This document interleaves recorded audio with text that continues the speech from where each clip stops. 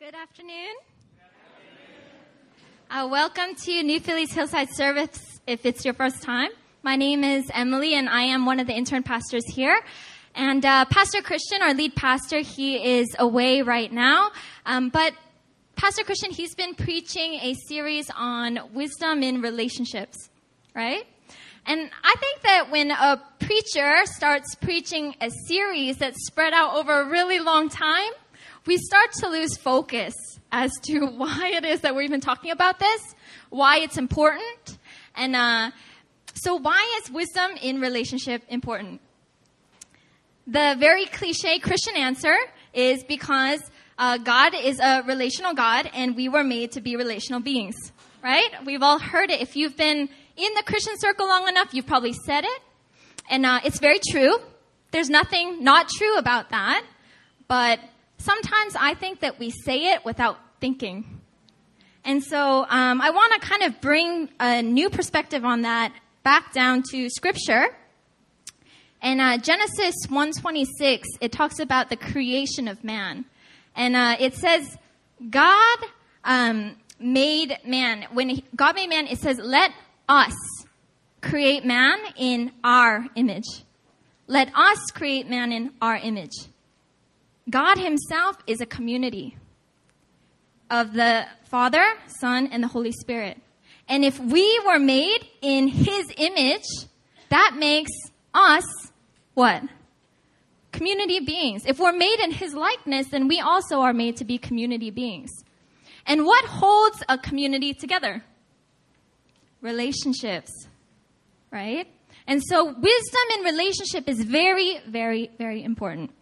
And so I want to talk a little bit about our responsibility towards relationship. I know maybe some of you guys were hoping to get a break from relationship stuff, but this will just be a kind of a reminder. Okay, so turn your Bibles with me to Hebrews 10. We'll be looking at verses 19 to 25. Hebrews 10, 19 to 25. Therefore, brothers, since we have confidence to enter the holy places by the blood of Jesus, by the new and living way that he opened for us through the curtain, that is, through his flesh, and since we have a great priest over the house of God, let us draw near with a true heart in full assurance of faith, with our hearts sprinkled clean from an evil conscience and our bodies washed with pure water. Let us hold fast the confession of our hope without wavering, for he who promised is faithful. And let us consider how to stir up one another to love and good works, not neglecting to meet together as is the habit of some, but encouraging one another, and all the more as you see the day drawing near. Would you bow your heads in prayer with me? And God, I pray that today we would have a new understanding of our calling to be community beings. And I pray, Lord, that as we have not neglected to meet, but as we're all meeting here right now in this place, that this word would encourage your saints, and also, Lord, that we would encourage one another. In Jesus' name I pray. Amen. I want to speak to you all in the context of group projects. How many of you love group projects? Like when your teacher says, teacher, professor, boss says, all right, we're going to do a group project. Immediately, you're engaged. Like you were a kid that was thinking about recess, but then your teacher says group project, and you're like, oh, okay, I'm in. How many of people love group projects? Wow. Okay. See, I hate group projects. I absolutely loathe group projects, and let me tell you why. See, when I was young, I was a very odd child. I was very quiet. I never talked. In fact, I was sent to the counselor's office because I didn't talk. I was put in ESL, English as a second language, because I didn't talk. I was born and raised in America. I speak English. I was a very odd child. And, when the teacher says, group project, everyone in their mind is thinking, do we get to choose our groups?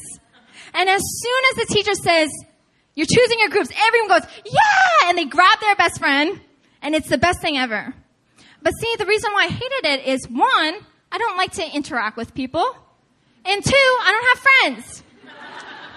And so when the teacher said, it's group project time, and you get to choose your groups, I remember just shriveling up into this big ball of insecurity. Group projects. I got into high school, and I found the key to group projects. Yeah, it took me that long. You had to be that smart Asian girl that did everything. Then everyone wanted you in their group. But did I like group projects? No. Why? Because I still had to do everything, right? Group projects. And then there's always that one guy, that comes in and he says, you know what? I'll make a deal with you. I'll do the presentation, but don't make me do anything else. And then he goes up, he does the presentation heroically, like he's saving the day, but every one of his group members who actually did the work is crossing their arms thinking, he didn't do anything. And they're drowning in their bitterness. Group projects. I get to college. I'm like, yes, I'm out of that tight-knit community. I'm going across campus, by myself, going to big lecture halls, 300, 400 people. No way are they going to do group project here. But if you went to business school, you know that business school is all about group projects. And so it's group project after group project after group project. I enter into the work world. Group projects. I come here, seminary, all about group projects. I'm on staff here. That's a group project. I'm an intern pastor. Relationships between intern pastors, it's a group project. I'm thinking in the future when I get married. Group project.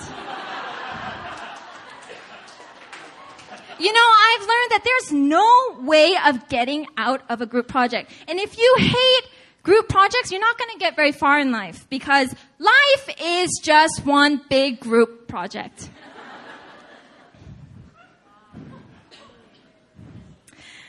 Some of you who are introverts or like to work alone, I can see it all over your faces. But this is very bad news for you. So I'm going to bring this back to Scripture. I'm just speaking from the Word of God. Let's look back at our passage, Hebrews 10, 19 to 25. I'm going to read it again, but I'm going to stress what I'm talking about. And I just want you guys to listen. All right. Therefore, brothers, since we have confidence to enter the holy place by the blood of Jesus, by the new and living way that he opened for us through the curtain, that is through his flesh, and since we have a great priest over the house of God, let us draw near with a true heart and full assurance of faith, with our hearts sprinkled clean from an evil conscience and our bodies washed with pure water. Let us hold fast to the confession of our hope without wavering. He who promised is faithful, and let us consider how to stir up one another to love and good works, not neglecting to meet together, as is the habit of some, but encouraging one another. You hear it. Life is a group project. The life of a Christ follower is one lived in community. Now, to take us to this passage, our focus passage for today is actually going to be the last two verses, 24 to 25. But I want to breeze you through it real quick as to what's going on. And so we don't actually know who wrote the book of Hebrews. A lot of people think that it was the Apostle Paul, but that's not certain. And so we'll refer to him as the writer of Hebrews. And so he starts out talking about how through Jesus Christ and his death on the cross, we are saved. By his blood, now we get to enter into God's holy presence for free.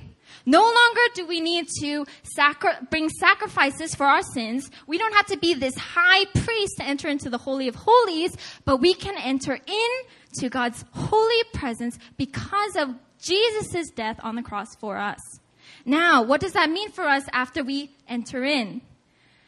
Through this time of perseverance, there's from verse 22 to 25, there's actually 3 exhortations. And each exhortation starts with, let us, if you're having trouble finding it.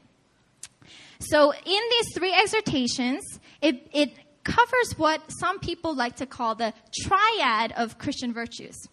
Even if you're not Christian, I'm sure you've heard it on maybe like a Hallmark card. Hallmark is a card company in America, but it's Faith, hope, and love. Faith, hope, and love. If you look at verse 22, it says, let us draw near with true heart and assurance of faith. Number 1, faith. Okay. You guys can repeat after me if you want. 23. Let us hold fast to the confession of our hope. 2, hope. All right, this fun. Verse 24. And let us consider how to stir up one another to love. Love. Third one. What I want to focus on today is verse 24 to 25. The third Christian virtue, which is love. And I actually want us to read through 24 and 25 again. I know we've read through this passage like almost 3 times now in the last 10 minutes. But we came here on a Sunday. What better thing to do than read scripture over and over together, right? Okay, so let's read from verse 24. And let us consider how to stir up one another to love and good works, not neglecting to meet together as is the habit of some, but encouraging one another in all the more as you see the day drawing near. Now, here at New Philly, we don't really have too much problem in meeting up. And, one reason is, at least for our Sunday services, we take your attendance. If you're a member here, you know that we go through a lot of actually tedious work to take your attendance in order to hold you accountable to meeting up with one another at our Sunday service. But here's the problem, is if you're coming here just to fulfill your attendance, what's the conflict here with our passage? See, when it says here, it says that we are to meet together to stir up one another to love and good works, right? And that we are to come and meet together so that we can encourage one another. Agape, love, means brotherly affection. Brotherly affection means you need to show affection towards your brother. That means you need to meet in order to show affection to your brother. Loving one another. The 2 things, to stir up one another, to love, and 2, to encourage one another. But too many of us come here, okay, treating our Christian walk as more of an individual project. We just come, do our part, fulfill our duties, and then we go. Some of us, we are so focused on building up our faith, holding on to our hope, which is good, but the Bible also says that if you have not love, you are nothing. It says that you can have the faith to move mountains, but if you have not love, you are nothing. So what's the point of meeting then? Because meeting should not just be meeting for the sake of meeting. But are you doing those 2 things? Stirring up one another to love and good works and encouraging one another. Because in this passage it says that's our responsibility. And so why do you come to church? Earlier I said that I was going to speak in the context of group projects, right? So let's do it. What's one of the first things that you do when your professor, teacher, says that time for a group project? What do you guys do? Earlier I said that I hate choosing groups, right? You got to choose a group. Turn to your neighbor and why don't you say, would you be in my group?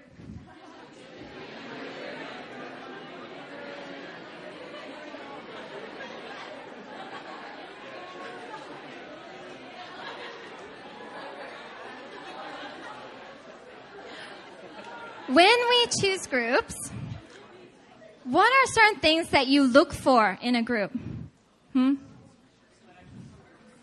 let's be honest. Smart people. I'm hearing smart people. People you're comfortable with. If I have a weird, strange vibe from someone, I don't want to be in a group with them. People you're comfortable with. People that are smart so you don't have to do any work, right? Yeah. People that are... have good work ethic, smart, creative, maybe easygoing. If you're very bossy, you want people to just do what you say. And people that are good looking, hey, even if he doesn't do anything, he's good looking. Right? But what do all these things have in common? They only benefit you. They only benefit you. And see, this kind of group choosing, the problem is it takes place also in church. See, and it may not be for those reasons. It may sound very holy. This person, his prophecy over me is always right. I want him in my group. This person, I can do my own thing, live my own life, but then when I'm struggling, this person will always come and pray for me. I want him in my group. This person will always come to my house when I'm sick. I want him in my group. He cares about me. I should change that to a she. It wasn't that awkward until I made it awkward. Okay. See, we choose groups selfishly all the time. In our passage, it says, let us consider how to stir up one another. It doesn't say you stir up one another. If it said you, then maybe it could be a one-way thing, right? But it says let us stir up one another. That means, to me, it sounds like there's some exchange going on, right? I'm not saying that when we come to church, we have to invest in everyone, and we have to be friends with everyone, and we have to stir up everyone and encourage everyone. That's not what I'm saying, but I'm saying that we have to get rid of that consumer mentality, that when I come here, it's what you can do for me. What can this message do for me? What can you pray for me?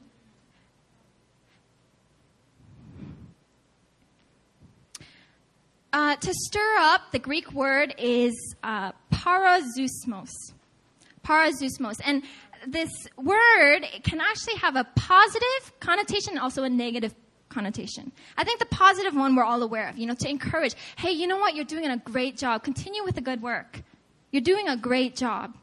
But the thing is when we speak in love, it's not always positive. There's times where we have to correct, reproof. So this Greek word, it actually has a negative connotation as well. And it is speaking to someone to the point of irritation, warning, provoking even to anger. Hopefully that anger is momentary. I don't know if you guys know of a guy named Peter Kang. Okay, but he is one of our New Philly members that was sent off to our Sydney church plant. Okay, and me and Peter, we actually go way back. We knew each other about 5-6 years ago. And back then, that brother did not rub me the right way. And I never sought to have a relationship with him. And then, lo and behold, I end up coming back. So I was like, oh, gotta see Peter again. And so I see Peter, and every time I see him, he just doesn't rub me the right way. He says mean things. And so I remember, I'll give you an example. So one time, our brother Sam Keel convinced me to go rock climbing. And I was very adamant about not going rock climbing because everyone was doing it, and I didn't want to do it, and I probably suck at it. And I didn't want everyone to see me doing it, but Sam Keel told me, no, okay, this person and this person, both people you're very comfortable with, are going, and we'll teach you. If you're not good at it, who cares? And I was like, all right, but hey, I'm in my Sunday clothes, though. It's after Sunday service. I'm in my designer jeans. Is it okay? And he was like, oh, yeah, don't worry. Everything's going to be fine. And then we get there.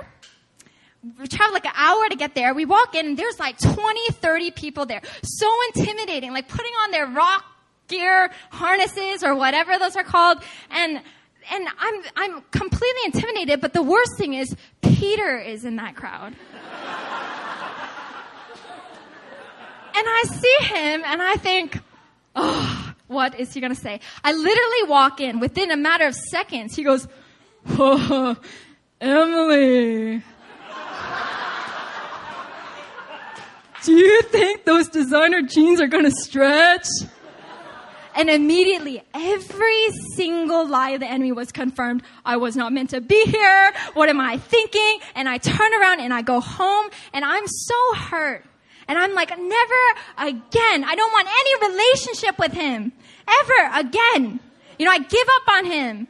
And, it got to the point where, like, when I heard he was going on the Sydney church plant team, I was like, thank you, Lord. I'm being really real.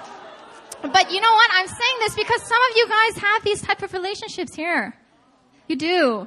And, you're avoiding them, And, what happened was, the groups God ordains to be groups, they're groups. And before Peter left, I was in the same bibimbap group. That's a fellowship event we have here at this church. I was in the same bibimbap group with him. I would go hang out with some friends and he would be there. And, God was really confronting me saying, hey, this is not loving. You have a responsibility to stir up one another in love. See, the thing is, what Peter's doing to me, he's probably doing to a lot of other people too. But they're just not saying anything, or maybe they don't care. Okay, but I'm thinking, you know what? I should let Peter know. I should let Peter know that these things have been hurting me. And so I gathered up the courage. I sent him a message and I told him, you know what? Like, ever since this time. And I said, I'm sorry I never talked to you about it. It's been so long. But like when you did this and when you did this, like I felt like Satan was using you to discourage me. And you know what I received back from Peter was one of the most loving responses. And he was just like, I had no idea I was doing that to you. I had no idea. I'm so sorry. I'm going to be more sensitive around you when I see you. See, the thing is, Peter hasn't changed at all around me. But the thing is because I stirred him up to do good works and he stirred me up in love, I actually have no hard feelings. See, God places us in groups. But the thing is, sometimes we come here and we pretend to be doing life together. And we pretend to be in a family together. And we pretend to be working with each other. But there's little things that, are going on that isn't pleasing to the Lord. Some of us avoid conflict and fail to stir up. Sometimes we don't get to choose our groups. Sometimes our groups are chosen for us. Family. Church family, your workplace. You don't get to choose the groups that you're part of. Earlier I said I was in business school, right? And there was this one class. It was called Marketing Internship. And the whole class was a big group project.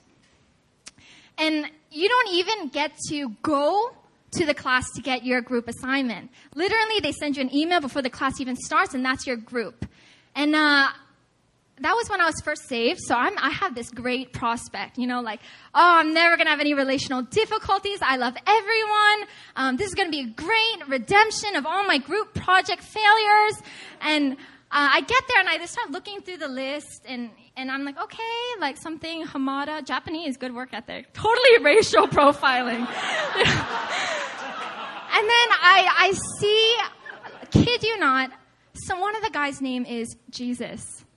And I was like, when you're first saved, everything is a sign.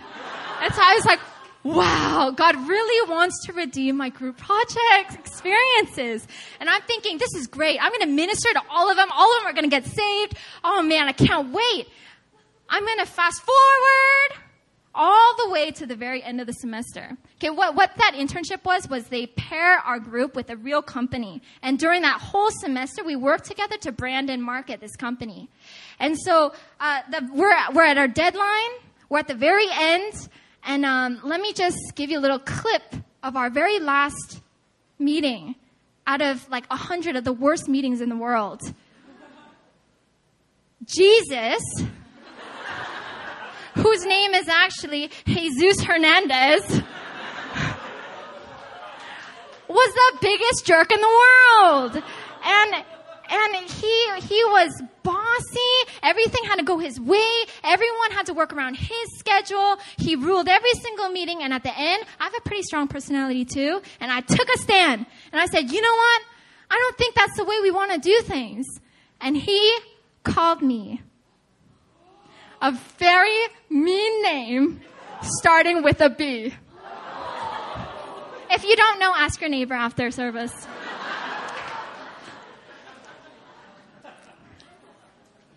See, I I was thinking, God, was that a sign? Like, seriously, he's defiling your name. He shouldn't be named Jesus. But you know what? Now, looking back, God was teaching me a very important life lesson. And that is, even after your salvation, life is still a group project. And difficulties are going to come, but we're still called to be Jesus to others. We're still called to represent Jesus to others.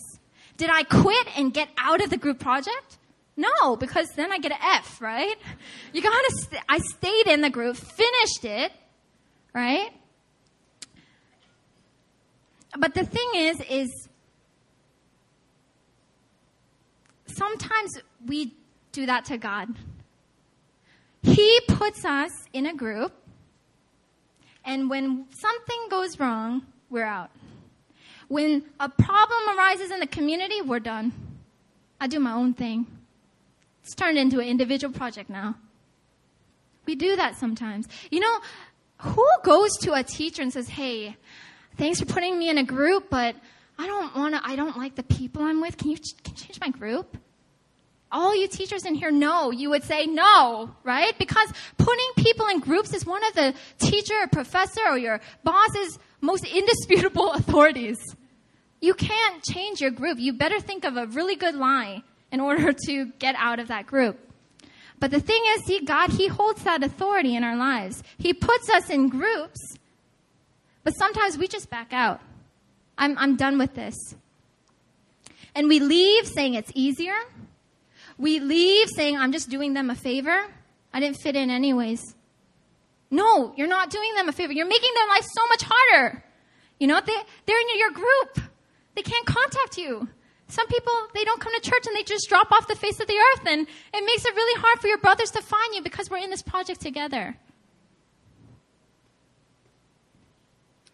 Now, I'm not condemning those who maybe are finding it really hard to connect with community. That's the last thing I want to do. I'm notorious for it. Okay, I've dropped out of everything. It's the easy solution out of a relational conflict. Just get out of it. I'm not condemning you for that. But I'm saying that it's normal to want to give up. But the thing is, when we work together, you're not supposed to be able to give up. Let me tell you, I've dropped out of a lot of things. But the Christian community is one of the hardest communities to get out of. No matter how hard you try to shut people out of your life, they show up at your doorstep. Like God will place them in the grocery store. It's like, oh, I'm sick. Oh, here's some juke. You can't get rid of them. Why? Because it's their job to come meet with you, to encourage you, to stir you up, to help you build your faith, to redeem your hope.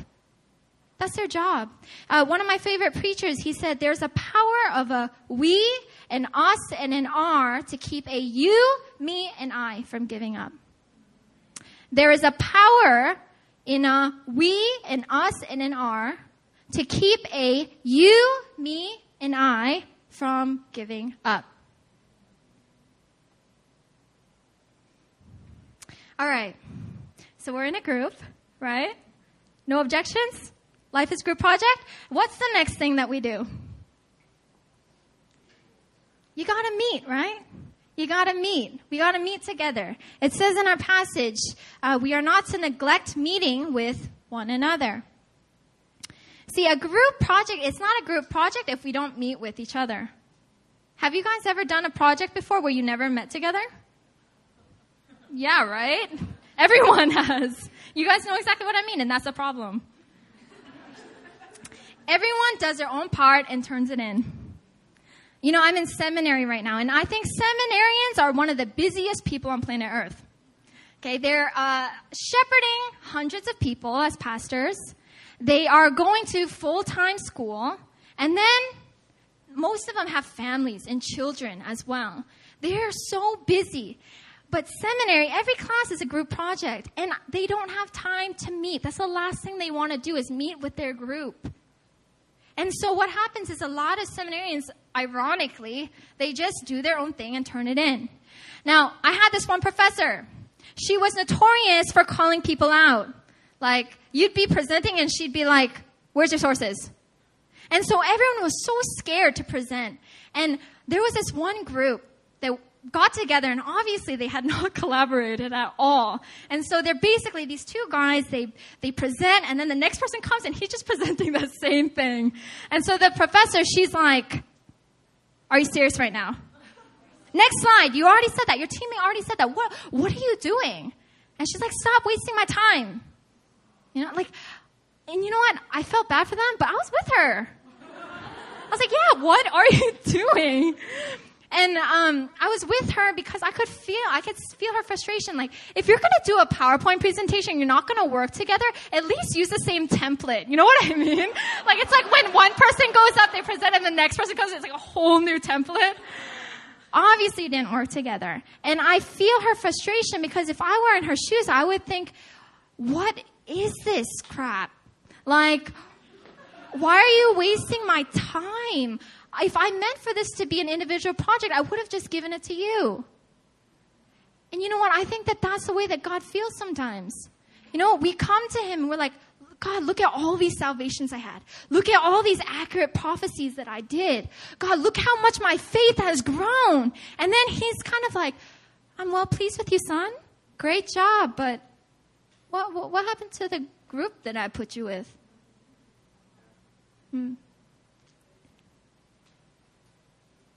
See, all of us, we are going to have to give account for what we did in the body, good or bad. What do you think God's going to say?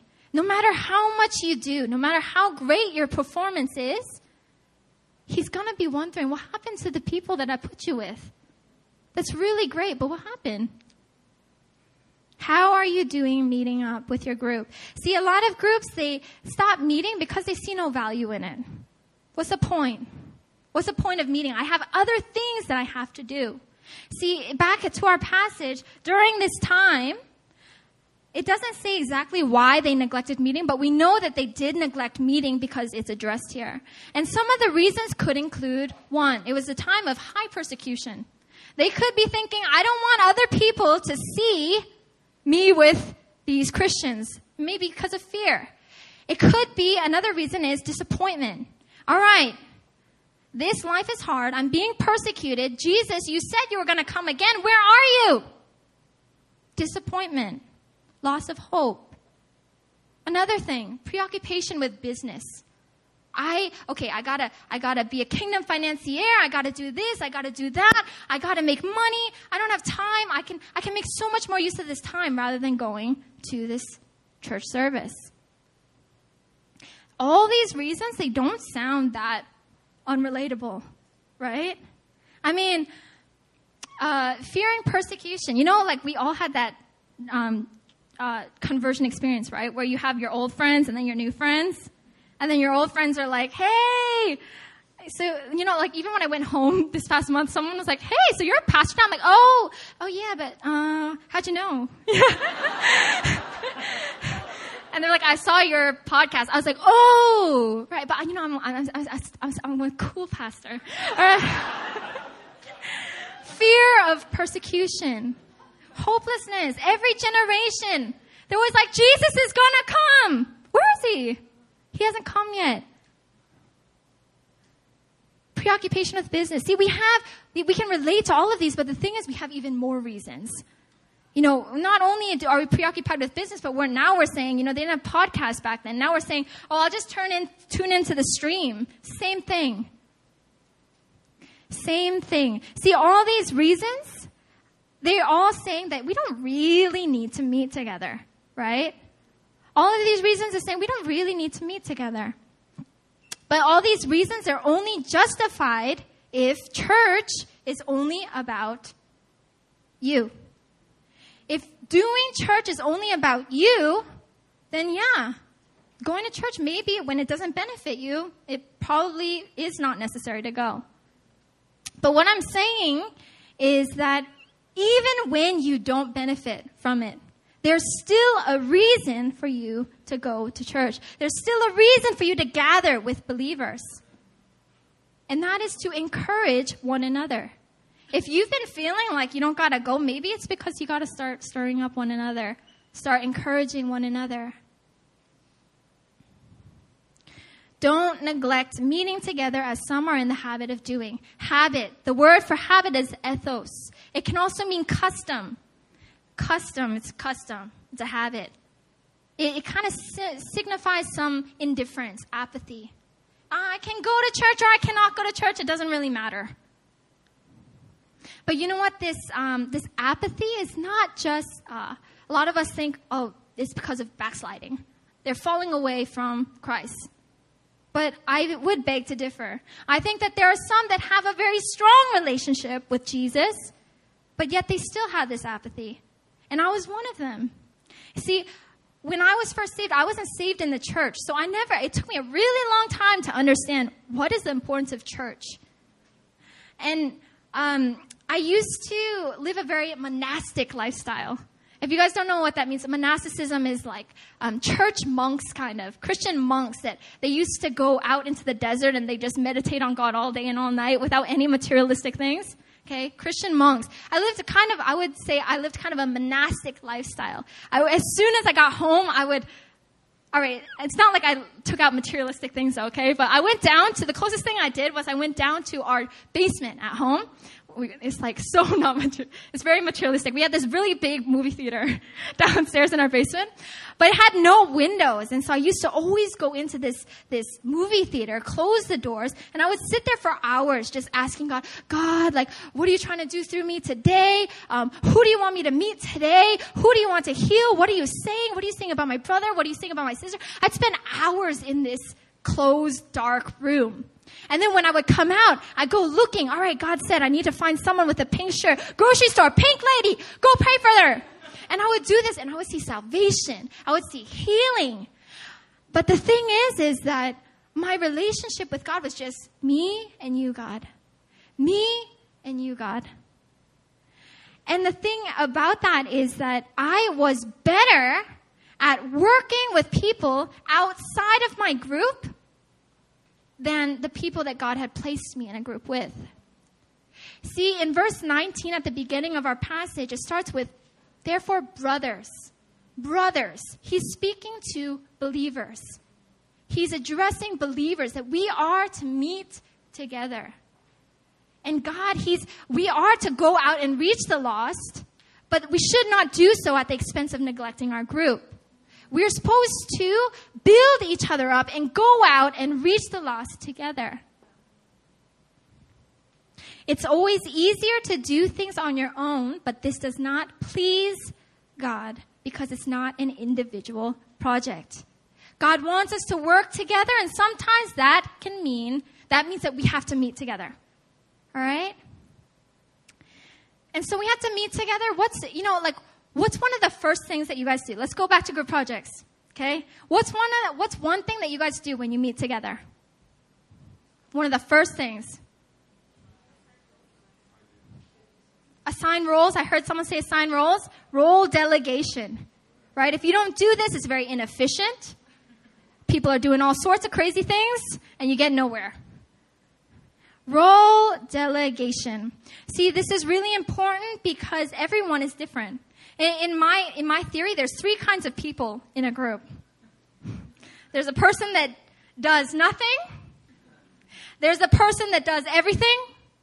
And then there's a person that only does his part and then doesn't care about the rest of the team.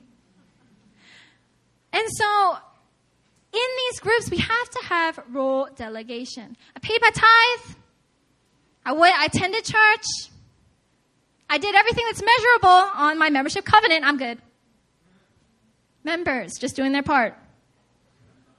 Pastors, trying to do everything. No one's going to pick this up. I'm going to do it. No one's going to do that. I'm going to do it. No one's going to scrub the toilet. I'll do it. See, role delegation is so important. Why? Because that's what causes us to work together.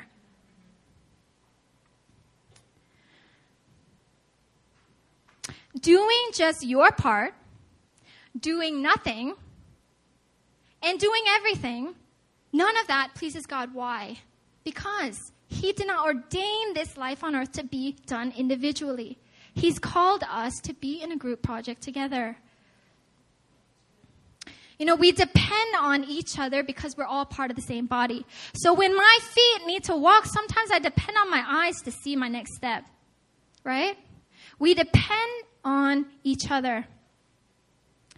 This means that we have to give up that I live my life, that I do me, you do you. Yeah? I'll live my life, you live yours. If you want to be that way, fine, you be that way. We have to give up that mentality if we are to depend and work together. Some of us, I was saying that we pretend to be in a group. But really, inside, if you really ask yourself, are you just doing your own thing? Are you really easy to give up on others?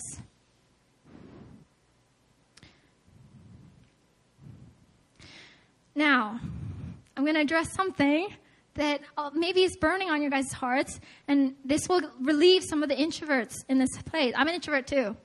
Okay? Does this mean that we are to meet all the time? Does this mean that we are to meet all the time? Extroverts! No! No, that's not what I'm saying. See, we do our own thing, right? We have our own roles that calls for us to meet together. But the thing is, if you thought about it, what if every time I had to breathe, my lungs were like, hey feet, I need to meet with you. I need to meet with you right now before I can breathe. And your feet are probably like, why? I'm busy. It slows down your efficiency. I'm someone who's really bad at multitasking. I'll admit, I'm very bad at multitasking. All my friends know it. Because why? If they send me a text message, I don't respond. Why? Because I can't walk and text at the same time. And then by the time I remember and I'm sitting down not doing anything, I've forgotten that they text me.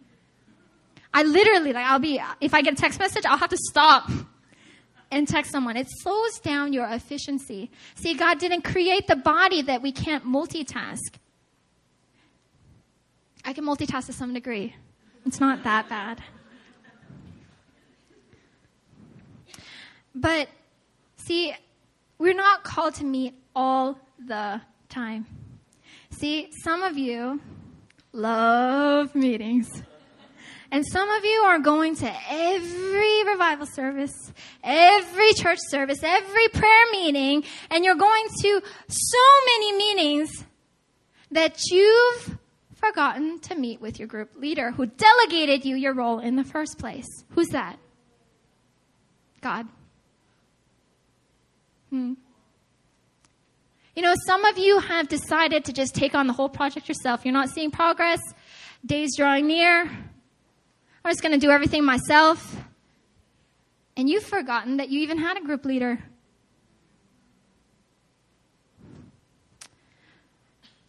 God is our group leader. That's one thing that we shouldn't forget. And he's telling us to be community beings.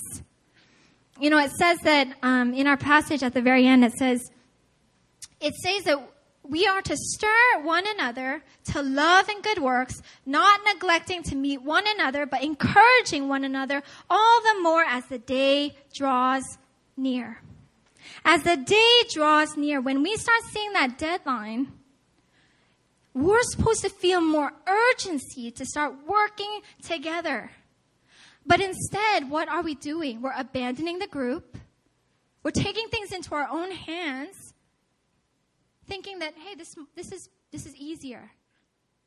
But we have a responsibility to meet up, to encourage, and to stir up. I just want to take this time to pray for some people. If you guys